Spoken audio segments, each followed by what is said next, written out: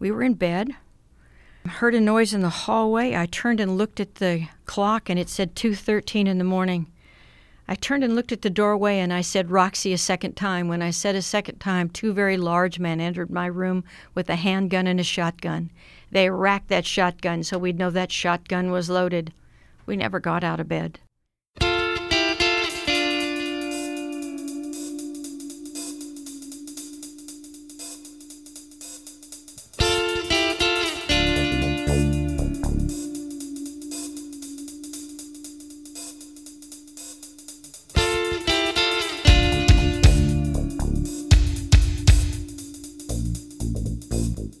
Hi there and welcome to episode number 2 of Gray Area.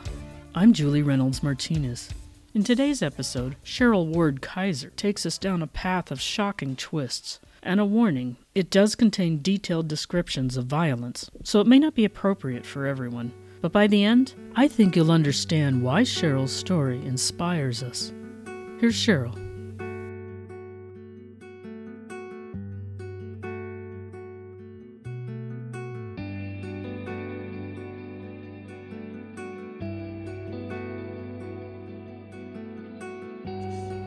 Okay. I will tell you that when I go to prisons or when I go to, like I just did a bunch of schools this last week at Salinas High School, I go in and I tell them my life story. I don't just start my life. I have a hard time just doing it without telling them who I am and how I got where I am today. Because you can't understand how I've done what I've done unless you get my background. And I came out of Alisal. I know they call it East Salinas, but anyway, it's Alisal to me in Salinas. And as I was being raised out there, the first thing I remember the most about my childhood is being beat every day of my life. My dad. And to make young people today understand, and people understand, because a lot of young people don't know this, that there was no term child abuse when I was a kid. It was called discipline. You could do anything you wanted to your kid. So, did not know I was abused, did not believe I was abused. But of course it changes you. There's no way in God's green earth it doesn't. So when I started dating, it's as simple as I wanted someone to love me. I talk about how a lot of us girls go looking for dad's love, and that's what we go looking for in a boyfriend, and of course you're never going to find it there, but that's what we go doing. So the hard part for me was, you have no self-esteem left because of all the things that are said to you. And because it's not the hits that do the damage, it's the words they say. There's where the damage is done in abuse. So I met a guy, his name was Jim, I called him Jamie. I knew I wanted to marry him immediately. Off we went. I had sex with him, controlling him, because us girls play this game. We control men with sex. And I believed I could control him, and of course you can't. So he breaks up with me, I'm devastated. Anyway, there was another guy, went out, found another guy. Yeah, same kind of car he had, it was a different color. How's that for a great reason to pick a guy? Anyway, dumb reasons I'm doing things out here, which is exactly what happens in life, the dumb things you do. Go down the same road, only I'm pregnant. Now I'm going to take you back 52 years ago. 52 years ago, if you got pregnant, you got married. I don't care how old you were. I don't care if you were 14 and he was 13. You got married. That's what you did. So I go to him to tell him I'm pregnant. He says, why should 3 people have to be hurt when it's only necessary for 1? I'm not getting married. And I knew no one. There was no term single mom, single mothers. I knew no one that had a child that was not married. No one. Didn't exist.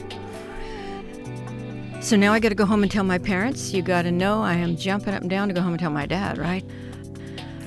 Last time he hit me, I was 17. Here we go. Day before Thanksgiving, you don't forget this crap. Mom sitting on the couch, Dad standing in front of me. Mom sat and cried, and my father turned his back on me and then cried and then went and poured himself another drink. That's the way my father handled everything, alcohol. Well, I had done something I'd never done before, rendered him speechless.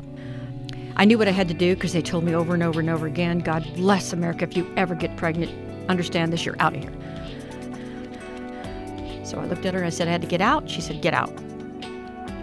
Literally got a friend, moved away with me. Off we went. We picked Long Beach, California. I don't know why. It's near the ocean. Go get lost in all those people in Los Angeles, right? And I went down and lived the loneliest time of my life. But long story short, June 6, 1964, 9:33 in the morning, I delivered a 7-pound, 2-ounce baby boy that I placed for adoption that morning. Not easy to do. Oh, God. To this day, it was the single hardest decision I have ever had to make in my life. But it was the single greatest act of love I have ever done. I had to do the very best as a mother. The definition of a mom is when you love someone more than you love yourself. And I had to love him more than I did myself. I had to give him everything I could give him, which was a mom and a dad and everything he could have, because nobody was going to be there for me to help me go through this. So I didn't get pictures. I didn't get to write a letter. I didn't get any, didn't get any of those things. But I did the best I could do. They told me to walk away and forget. Yeah, try that one. You don't just do that. But after this was all over, I decided to come back to Salinas, and I came back to Salinas for a visit. When I came back for a visit, the first guy asked me back out. Jamie wants to know if I'm coming back to Salinas. If I come back to Salinas, will I date him again? I'm like, yeah, right. If I come back here slick and I ever date you again, we'll have some rules this time. Number 1, I may have had sex with you before, but don't you understand this? Don't you touch, don't you push, nothing. Can't abide by it. There's the door. Feel free to have it hit you on the way out. Very tough cookie came back. I eventually did come back. I eventually did marry him, and I did not have sex again until I got married. Now, I had 2 daughters. I want you to understand, for 20 years, I never told anybody I did this. Never. My parents never said, "Are you okay?" Your husband never said, "Are you all right?" No one. Treated it as if it didn't happen. So 20 years in that process, we have things happen to us, and we can shove those things further and further and further down, and we tell ourselves, we're not going to mess with this. We're not going to fool with this. We're never going to tell anyone this. Matter of fact, we told ourselves we're going to take this to our deathbed. Of course, does it affect you? Oh, God, in everything you do. Can't look at it. 20 years. In that process of 20 years' time, I worked with young people. I had a youth group that met in my house. 80 kids used to come to my house every single week. Just shoved the furniture back and we sat on the floor. It was amazing. It's so funny. I kept asking myself, why did they come? And I really think it's as simple as because they knew I liked them. I think a lot of young people are around a lot of people that don't like them. A lot of teachers don't really like their students. Kids know it. They don't have any doubt. When you like them, they respond to it. It's that simple. So we used to have a camp we went to every year. We took them off to 80 kids, teenagers, to camp. There's something fun to do. You get very little sleep when you take boys and girls to camp. So I got my girlfriend to work the camp with me, and she got mad at something I had done at that camp. And she was screaming at me when the camp was over. It sounds so simple, 20 years. 20 years to come out of my mouth. And I screamed back, "You don't understand. It's because I gave a son up for adoption." She finally shut up and listened and had her mouth fly open, and she's like, "I tell you all my crap, and you didn't tell me that?" Because that's what us girls do, right? Tell each other all our little secrets. Guys don't do this, girls do. Okay, no. I said, man, I was going to take this to my deathbed. Of course, she then wants me to go do one of those Oprah shows where you go on and you find each other, and really? I don't think so. I'm not going on nationwide television and find my son. So I thought, nope, But I thought I could be there for somebody else. So I went to work at a crisis center.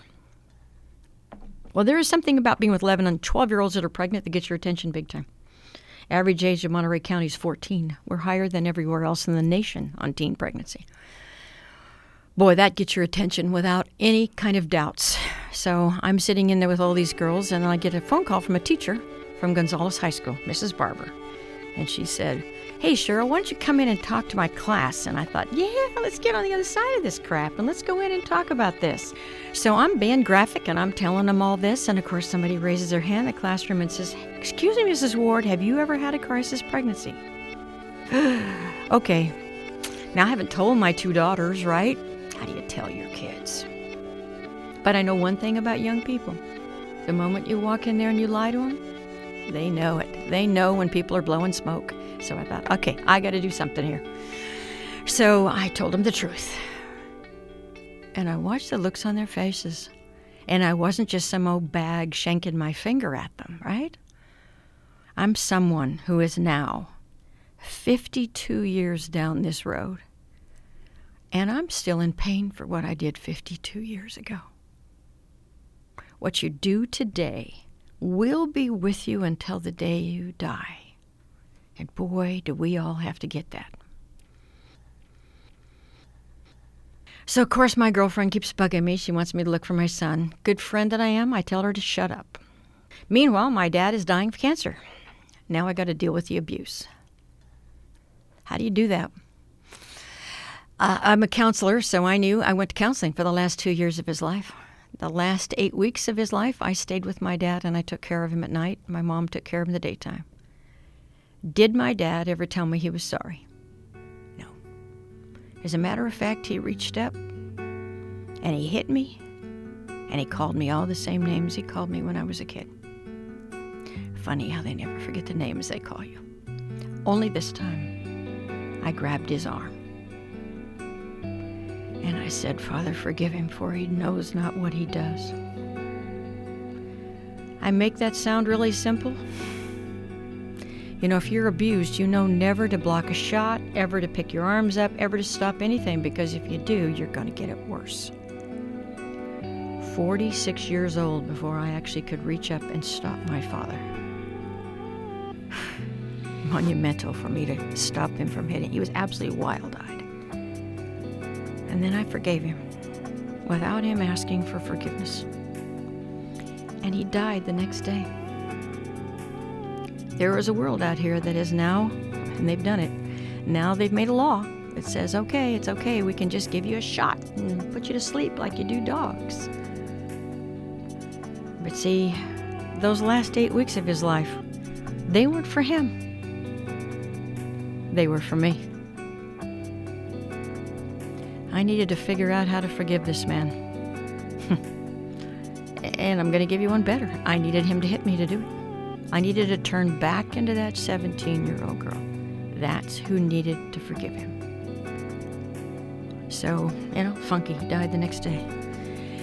Anyway, I lay there at night thinking to myself, my God, is this going to be me and I'm going to be looking for my son forever? What am I doing? Why am I not looking for him? Why am I not doing that? And this word jumped out at me. The word was fear. I went, fear? Me? Afraid? Tough? Me? What a joke. Yeah, the what ifs in life. What if you go to his front door, right, and he slams the door in your face and says, I hate you? What if he hurt kids? That would have been my worst thought.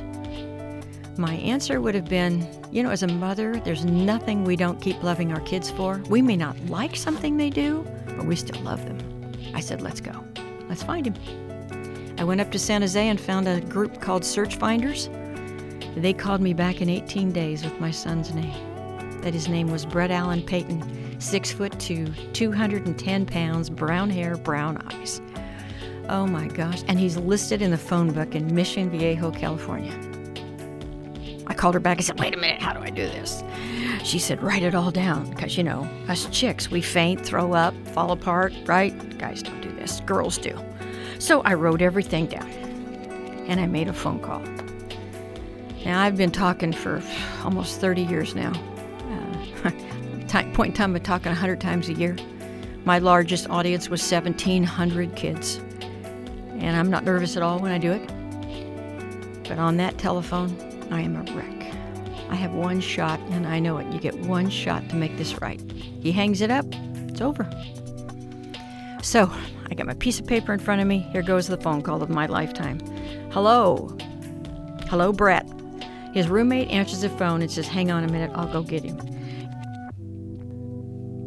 You know how you see in the cartoons where your heart comes out of your chest? I want you to know I can see my heart. I'm thinking, oh my God, I'm going to have a heart attack and they're going to find me dead on the floor. And she never met her son, right? How do you calm yourself down? Here we go. It's 26 years old and my son is coming to the phone. So I pick up the phone. Hello, Brett. He goes, hello. I said, this is a very private and personal phone call. That's what they told me to say. He said, well, actually, I'm on my way out the door. I'm thinking to myself, oh my God. Too bad, kid. We're a go today. I can't do this tomorrow. Here we go. Your name is Brett Allen Payton, is that right? He said, yep, that's right. I said, you were born on June 6, 1964. Yep, that's when I was born. Now, wouldn't you have thought somewhere in the last 26 years of this twit's life he'd have thought about the phone call? Not a clue, right? No clue. So I'm like, oh my goodness, here we go. Because the next question's the toughest for us as birth parents. We're going to talk about adoption. And what if he doesn't know? What if he doesn't know he's adopted? I had got what they call non-identifying information about a week before I found him, and it basically said that his parents are going to be very open with him about his adoption. So I knew he was adopted. So I said, and you're adopted, right? He goes, yep, I'm adopted. Nothing. Not one thing out of this kid's mouth. I have no more questions on my piece of paper. Now what? I said, are you by any chance sitting down? He goes, yeah, as a matter of fact, I am. I said, well, good, because there's no easy way to do this except do it. I'm your birth mother. He goes, wow. I said, until 2 days ago, I never even knew your name. He goes, wow. This is all he can say. I'm thinking to myself, are you sure you're mine? I'm a motor mouth, right? All this kid can say is, wow. I said, you didn't hang up on me. He said, I'd never hang up on you. That open, that honest. We had a 15-minute conversation. He was late for class. He was going to college at the time. It took him to be 33 years old before he finished college, but he became what he's always wanted to be. He became a high school teacher. Loves young people. Wonder where that came from. But even more importantly, he became a high school football coach. Even more important to him.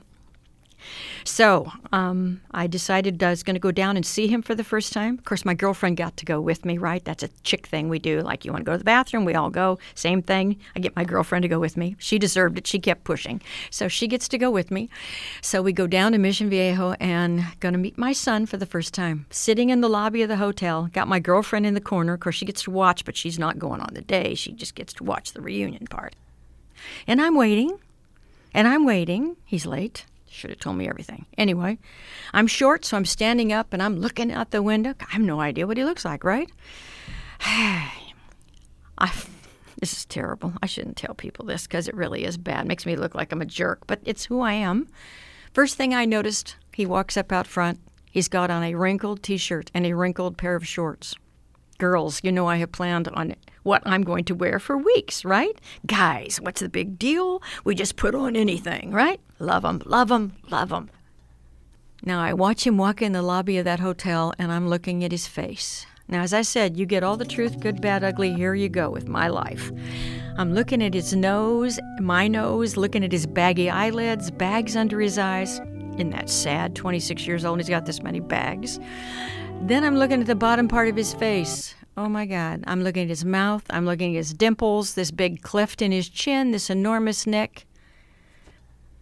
For 26 years, I believe the father of this child was the second guy's. Why should 3 people? Oh, no.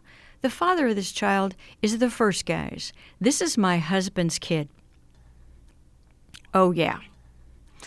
Yeah, you're all out there going, wait a minute, how can you be that dumb? Oh, you can be that dumb back then. Man, no, I don't know a parent one that ever told a kid about pregnancy and how you got pregnant and all that. They didn't talk. I think they thought if they didn't talk about it, you'd never find out. Whatever. If a teacher would have talked about it, teacher would have been arrested. It was illegal to talk about sex in school. So the only people that ever talked about this were your lame duck friends. And can I tell you today, those myths that were alive and well back then are still alive and well today. You can be this dumb. I am now on tilt. I am going down. He winks at me and hugs me. I swear to God, I felt like I was in the Wizard of Oz, and I was melting.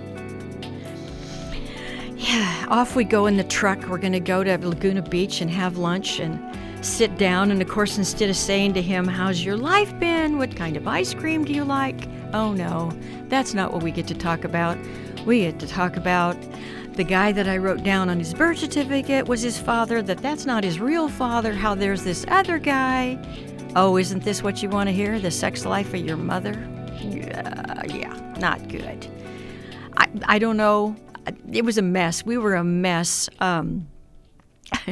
I had a picture of the guy that I thought was the father. I had a picture of my husband, thank God, and I put those two pictures in front of him.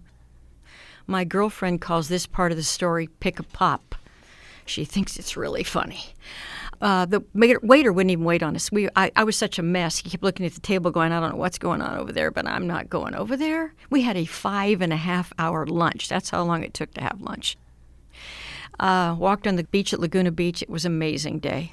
But, of course, I wanted him to go back and take pictures with me and my friend, right? And he said, oh, you mean the lady over in the lobby that was crying when I walked in? So he saw her. Yes, I want her to take pictures of us. So we go back to the hotel, and I say to him, you know, we're coming back here in a week and a half. How would you like to meet your father and your 2 full-blood sisters?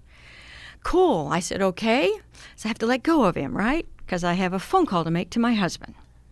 Now, my husband worked in produce. You live in Salinas. You work in produce. So, of course, he's in Yuma, Arizona, because that's where everybody is half their life. And so he's in Yuma. So I make a phone call to my husband. I say, I'm 25 years late. It's 26 years late. 26 years late. You have a son. Lie not to you. The first line out of his mouth was, wow.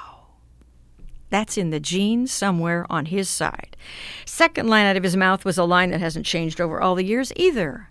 You sure he's mine, right? I said, okay, I'm headed back to the camera shop. I'll get the film developed. I'll ship it to you overnight. You tell me. I called him 2 days later. He said, I will tell you, yeah, he is mine. And I will also tell you that he pretty well knew that over all these years. He just never bothered to talk about it. Oh, some stuff to deal with, huh? So we go down south. We're all supposed to meet. Son doesn't show up. It's like overwhelming, right? Your mother and dad got married, and you got 2 sisters, and his mother's not a happy camper that I found him. So we go home. As I said, the ball's in his court, not in mine. Now it's up to him. About 3 weeks later, I get a very short note. Can we slow this all down? Wrote him back and said, yep, no problem. His birthday came up in June. That was February when we were supposed to meet. His birthday came up in June. I wanted to get him a little card, a little letter or something. So I went and got the card. Now I got to tell you about my husband. Guy hates to write. Oh, my God, he hated to write. It took 15 years of marriage before I even got a card. And when I finally got a card, it said, Jamie. That's it. Not I love you, love and kisses. Never. Never would this man do that. Now, I hope the people out there that are men understand how good us girls are good at telling you how to do things. I have 14 grandchildren, and 7 of them are girls, and I can tell you they are born knowing how to push men's buttons. We absolutely know how to do this beyond imagination. And when you're married, oh, God, you're even better. So I'm thinking I got to walk up and tell this twit what to write. I don't want him just writing Jamie, right? So I walk up to him, and I hand him the card, and I hear this very loud voice on the inside of me say, shut up, Cheryl. And the miracle of miracles in my life is I shut up, and he wrote, son, I'd like to meet you someday. Love, Jamie. I just went back and looked at that, and it says love Jamie, not love Dad, but he did call him son.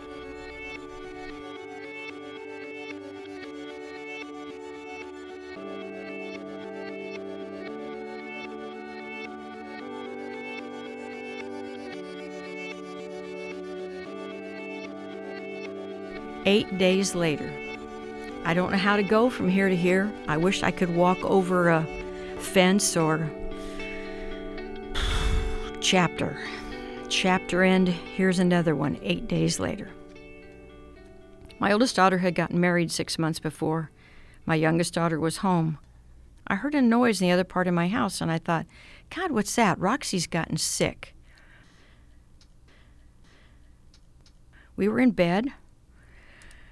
Heard a noise in the hallway. I turned and looked at the clock, and it said 2:13 in the morning.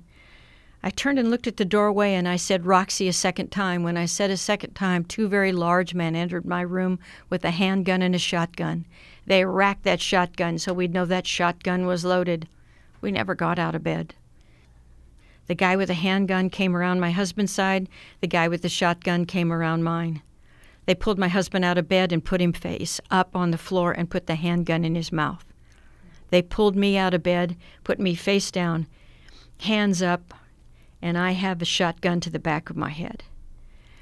Now we have 4 guys in the house. 2 stay with us, 2 go get my 17-year-old daughter. I will never be able to describe what it's like to be on a floor and you can't stop what's happening in your house. It seemed like it took them forever. They finally brought Roxy back in the bedroom. They threw her on the floor and they kicked her. They picked me up. They hit me with the shotgun. They had been told that we have a safe and that we have money in a safe. We don't have a safe, and we don't have the money they want. But oh my God, do they believe it. They make my daughter stand on the bed. They make her strip her clothes off. He puts the shotgun in her mouth, and he tells me he's going to blow her effing head off.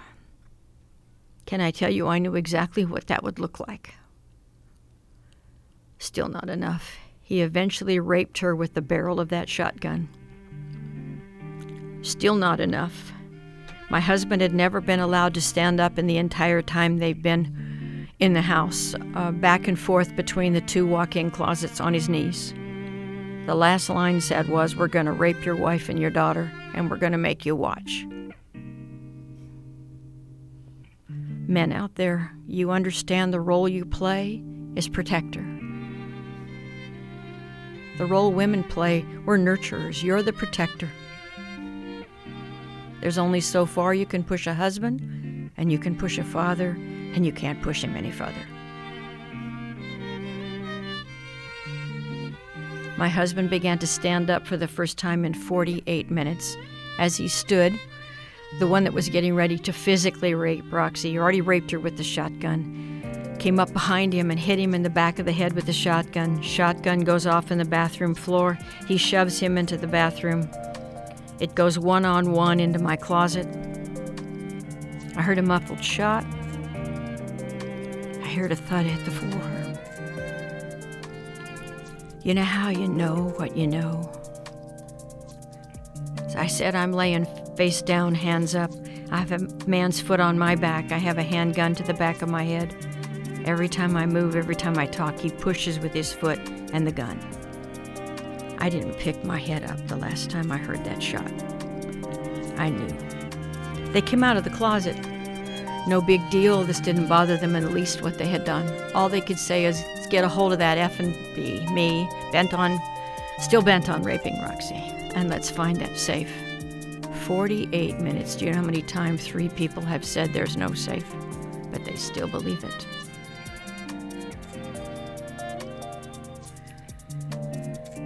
I think you can tell when I do this. I'm in the room. I can hear them. My eyesight was gone to me that night, so my hearing is everything. That's where all my flashes are. That's all my stuff is my hearing. I have a request from me to you, and there is no audience I don't say this in. The single number 1 word that has done more damage to me than any other word in English language is the F word. I don't know how many thousands and thousands and thousands of times they use that word in my room. And yeah, I'm going to ask you. No, actually, I'm going to beg you that if you use that word, what a funny thought, huh? Everybody seems to use that word. When you use that word, understand this, I can feel that gun barrel at the back of my head and his foot on my back in one split second. So you'll do better in life if you quit using that word. So anyway, end of preaching. Lookout comes running back in the room. He says, oh my God, there's a car in the road. They all dipped down, looked down out there and saw this car that stopped. Let's get out of here. The last one to leave is the guy that had his foot on my back. He told me not to move for 15 minutes. Right. The moment he hits that hallway, I turn around and I'm up. And the first thing I see that morning is my daughter laying on our bed, wrapped up in a ball, fetal position. They tell me that's what people go back to that have been raped. But I can't mess with my daughter. I got to get in that closet. I got to find out if he's alive or dead. the longest run of my life. You're so afraid of what you're going to see.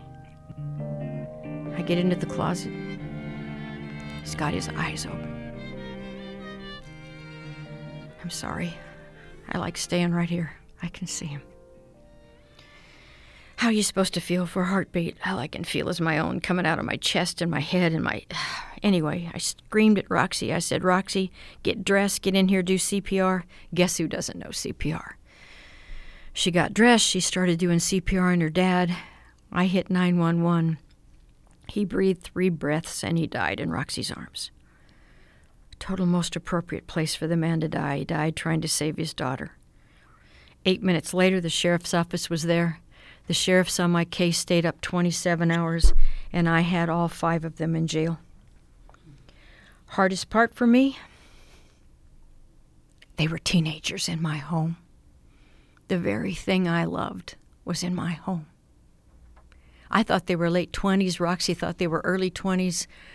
The boys were 18, 19, and 20. The car on the road that scared them off, that was the 16-year-old girl that drove the getaway car. Pretty trippy. They all dipped down, looked out, and saw that car, but they didn't recognize it because she got a brand new automobile that day. She chose to drive her brand new car in a home residential robbery. She lived in a 5-bedroom house. I have a 3-bedroom house. Amazing. Absolutely amazing. Now, the next line I say in this whole thing of what I'm telling you today is the only one I care about you remembering. I don't hate them. I hate what they did. I hate what they did beyond anything you will ever imagine. But I don't hate them. Now I have to put them away because I have to make sure they don't go in anybody else's house. That's my responsibility to make sure that happens. So the first person we brought up was the 16-year-old girl, and we certified her as an adult. She pled guilty. She got 15 years to life, but she got to serve her time in the California Youth Authority. The next one was the guy that had his foot on my back. Please know what you see on television is not true. What happens in court? I was not allowed in court. I was held out for 22 months. Too strong a victim. Too strong a victim. So I got held out in the hallway of the district attorney's office. So I happened to be able to be in court because they were talking about moving the whole court trials out of county completely. Changing voir dire, as they call it. Learned a lot, let me tell you. Anyway, I happened to be in the courtroom out of nowhere. No one knew he was going to do it. He just stood up and said, Your Honor, I'm guilty. This is the one that had his foot on my back. Turned around to me in the courtroom and said, I'm sorry, Mrs. Ward, for what I did to you and your family. 1 out of the 5. He got 29 to life. The lookout had a gun. We couldn't prove he had a gun. He did what they call a slow plea. Told you I got an education. He got 25 to life. Now we bring up the shooter and the one that raped my daughter. 9 felony counts, special circumstance. Death penalty. I do not believe in the death penalty. I stood 100% alone in my family. I told him, you get the death penalty for him, I will stand outside of San Quentin. It will not happen. It will not happen. They brought back life in prison without chance of parole for the shooter. Then they brought up the one that raped my daughter. He didn't want to give him life in prison without chance of parole. He wanted to give him 25 to life, 50, whatever, less. I had every judge in the world try to get me to take a lesser charge. I wouldn't do it. I delivered a victim impact statement. I don't know if you know what that is. You have 2 parts of a trial, guilt phase, decide they're guilty or innocent. Then you have a penalty phase of the trial. And finally, in the end, the victim / survivor, I hate calling myself, I am not a victim, I am a survivor. The survivor gets to get up and talk. Well, I've already been delivering speeches forever, huh? I know how to deliver speech. You'll never find me with notes in front of me, ever. I stood where the DA stood, didn't sit on the stand. I stood there, and I stood next to the young man that raped my daughter. And I walked that judge and that young man back through his rape. And I had to talk like he talked. I had to use the F word like he did. And I had to tell that court how my grandfather had sexually molested me, how my dad had beat the crap out of me. And I told him, I made choices in my life to become a different person. So I'm not going to listen to excuses that, oh, well, because they have a bad mother or they have a bad this, it's okay to hurt someone. It's never okay to hurt anyone. There's no excuse. Judge got up. He was supposed to sentence him that day. He got up and walked off. He came back 4 days later with life in prison without chance of parole. That's justice, not vengeance. And there's a difference between the two. Did my son ever get to meet his father? No, we ran out of time. Did he come to the funeral? No, ran out of time. It was just too much, a little overwhelming. Your mother and dad, now your dads have been murdered. I mean, talk about a bit much. He did come. I do get to meet him. I did get to see him. I do have him in my life. His adoptive mother and dad just died this last year. They had gotten a divorce when he was 12, so this perfect scenario that I wanted wasn't so perfect. He's a good guy, though. He is a good guy, and he's so much like me. It's hysterical. He's more like me than my 2 daughters. It really is funny. Now, I did the first victim offender mediation in California Youth Authority's history. I believe in restorative justice. I don't know if you know what that word even means. I didn't. When I went through the court trials and I got the victim impact, when I did the victim impact, I wanted to thank the guy that wrote that gave me the opportunity to have a voice in the courtroom, and I figured that was a victim that wrote that. It wasn't. It was a man called James Rowland that was the head of corrections and the head of the California Youth Authority. He'd been one of the few people to be the director of both of those. And he wrote the victim impact. And it was started in California, and now every state in the union has it. And he gave us the voice victims. And it was shocking to me that that's who did this. So I went over to Fresno one time to do a talk, and they surprised me that he was in my audience. And to say my talk changed when I found out he was there. But he walked me out, and I told him, there's nothing I wouldn't do for you. I can't tell you what a gift you gave for me. And he said, I have another gift to give you, and I'm not going to tell you anything about it. I'm just going to tell you I want you to come to this conference in Fresno called Restorative Justice, and I'll pay your way. And he said, and I'm not going to tell you anything about it except that.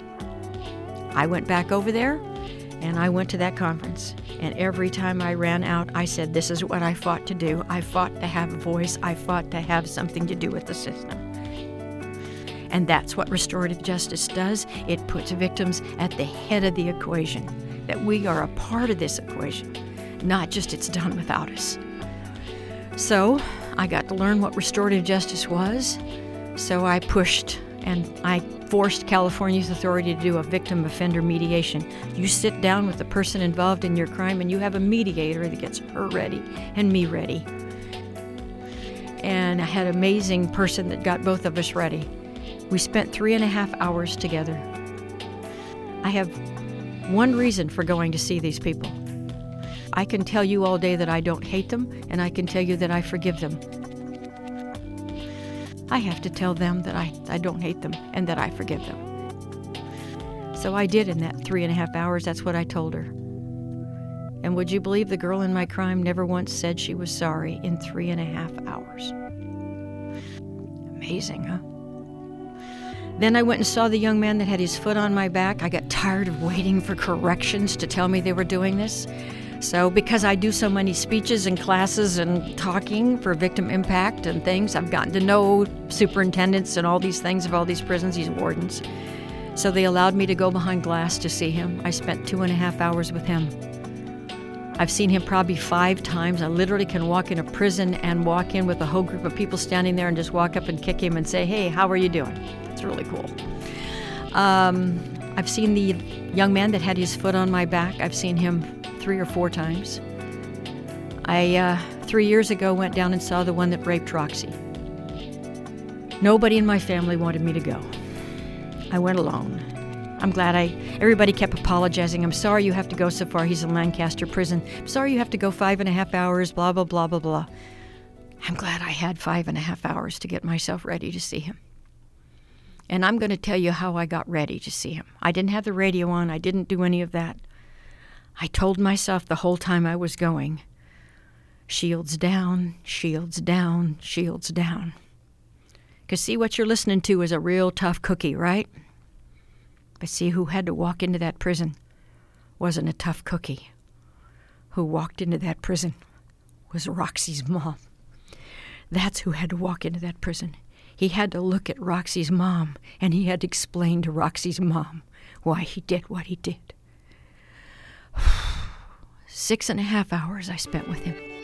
It took him 2.5 hours to even look at me. He would tell you, along with all of the rest of them, that the hardest thing they've ever had to do is face the person that they hurt, not sit in prison. Get yourself ready to meet the people that you've left behind, the survivors of the chaos that you've caused. When I walked out, I hugged him. I know that sounds nuts. I hugged him. He asked me one of the questions I had not planned on answering. He asked me a question. The question was, what do you have hope to come from this day that we're going to have today? And I looked at him and I said, that we'd become friends. It's as if I hit him with a baseball bat. He couldn't even breathe. He said, we can't be friends. There's no way we can be friends. I said, why? Because you're in prison and I'm out? I said, I can't write anybody. I write all of these guys. I have thousands of letters from all of them. I still have them all. I've never thrown one of their letters away. I can't write anybody I'm not friends with. Later, he wrote me that that's when he knew I had truly forgiven him, was when I told him that I wanted to be his friend. And he also wrote me something that I knew was going to happen, but I would have never told him. He wrote me that I had set him free. And I knew that. I knew I would set him free. What I didn't know was that he set me free. I had taken an envelope with me in case they asked me what his CDC number was. I don't have it memorized, so I thought, well, I better have that with me just in case they asked me. So I had the envelope with me. So when I came home, I went to put that envelope away. Well, when I went to put that envelope away, anytime I would ever look at any of their names or anything, I have a flash. And the big flash I have is of him coming around the side of my bed, pointing the shotgun at me. And when I looked at that envelope, what I saw was not that flash. That flash was gone. What I saw was the young man that was sitting across from me at that prison. And he's a totally different young man today. Out of all the guys that have gone to prison, he's the only one that has no dings against his record. Not one in 25 years of being in prison. No dings. As the warden told me, now how many of those I have, Cheryl? Not many. No dings against his record. That's all I ask these guys to do. You honor my husband by how you live your life. That's the only way you make up for this. There is no way to make this right. You can't make my husband come back to life. You can't keep apologizing. That's nuts. You honor him by how you live your life. And he has. And today, if I could, I'd let him out. I'm trying to get the one out that had his foot on my back, and I'm trying to get out the lookout. The shooter's the only one that has not agreed to meet me through restorative justice with a victim offender mediator because he doesn't want to say he's guilty. So that's part of the gig here. You got to say you're guilty. He just keeps believing he's going to get out. And you know, there's a piece of me that can understand that. I can't. I hate prison. Oh my God, I hate what it is.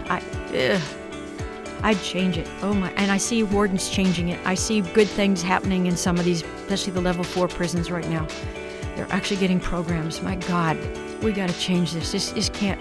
We treat our men worse and women worse than we treat animals. What in the God's green earth have we done? That's not what us victims want. That's not. I'm pouring victims into this place so they can see that it's not this Taj Mahal people all think it is. It's not. I can't imagine living. I can't even imagine what I'd be if I was in prison. Anyway, so the shooter writes me. I still write him. Someday he'll agree to see me. None of the mothers of any of these boys go see these guys anymore. None of them. The only one that writes the shooter is his grandmother, and she's got bone cancer, and me. I will never abandon him. I will not abandon him. I know what it is to be abandon and what it is to abandon somebody. I will never abandon him. Someday he will agree to see me. So I just want you to understand why I do all this and why I'm not nuts. My life is not half empty. My life is full. I have remarried. I married the cop that caught them all. I know that sounds like a movie. It's not. I want people to get caught if they hurt people. I do. I don't think they can't get away with these things. You just can't. But if people want help, I'm the first guy to tell them I'll help them. So, it's life's good, not bad. We've got 14 grandchildren, love every minute of it. Go to games, do nothing but enjoy every minute of what good people can do. Trying to make a difference, that's what I'm trying to do.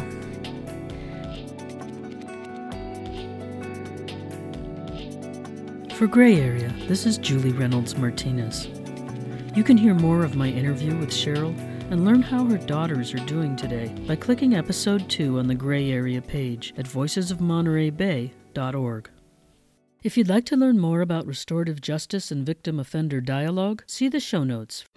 This episode was produced by me and co-produced by Mara Reynolds. Special thanks to KAZU-FM and Krista Almanson, and to Emma Wynne Jones. The music was by Ketsa from the Free Music Archive, and our theme song was written and performed by my brother, John Reynolds. Gray Area is sponsored by Voices of Monterey Bay, and you can find our show notes and all our episodes at voicesofmonterey.org.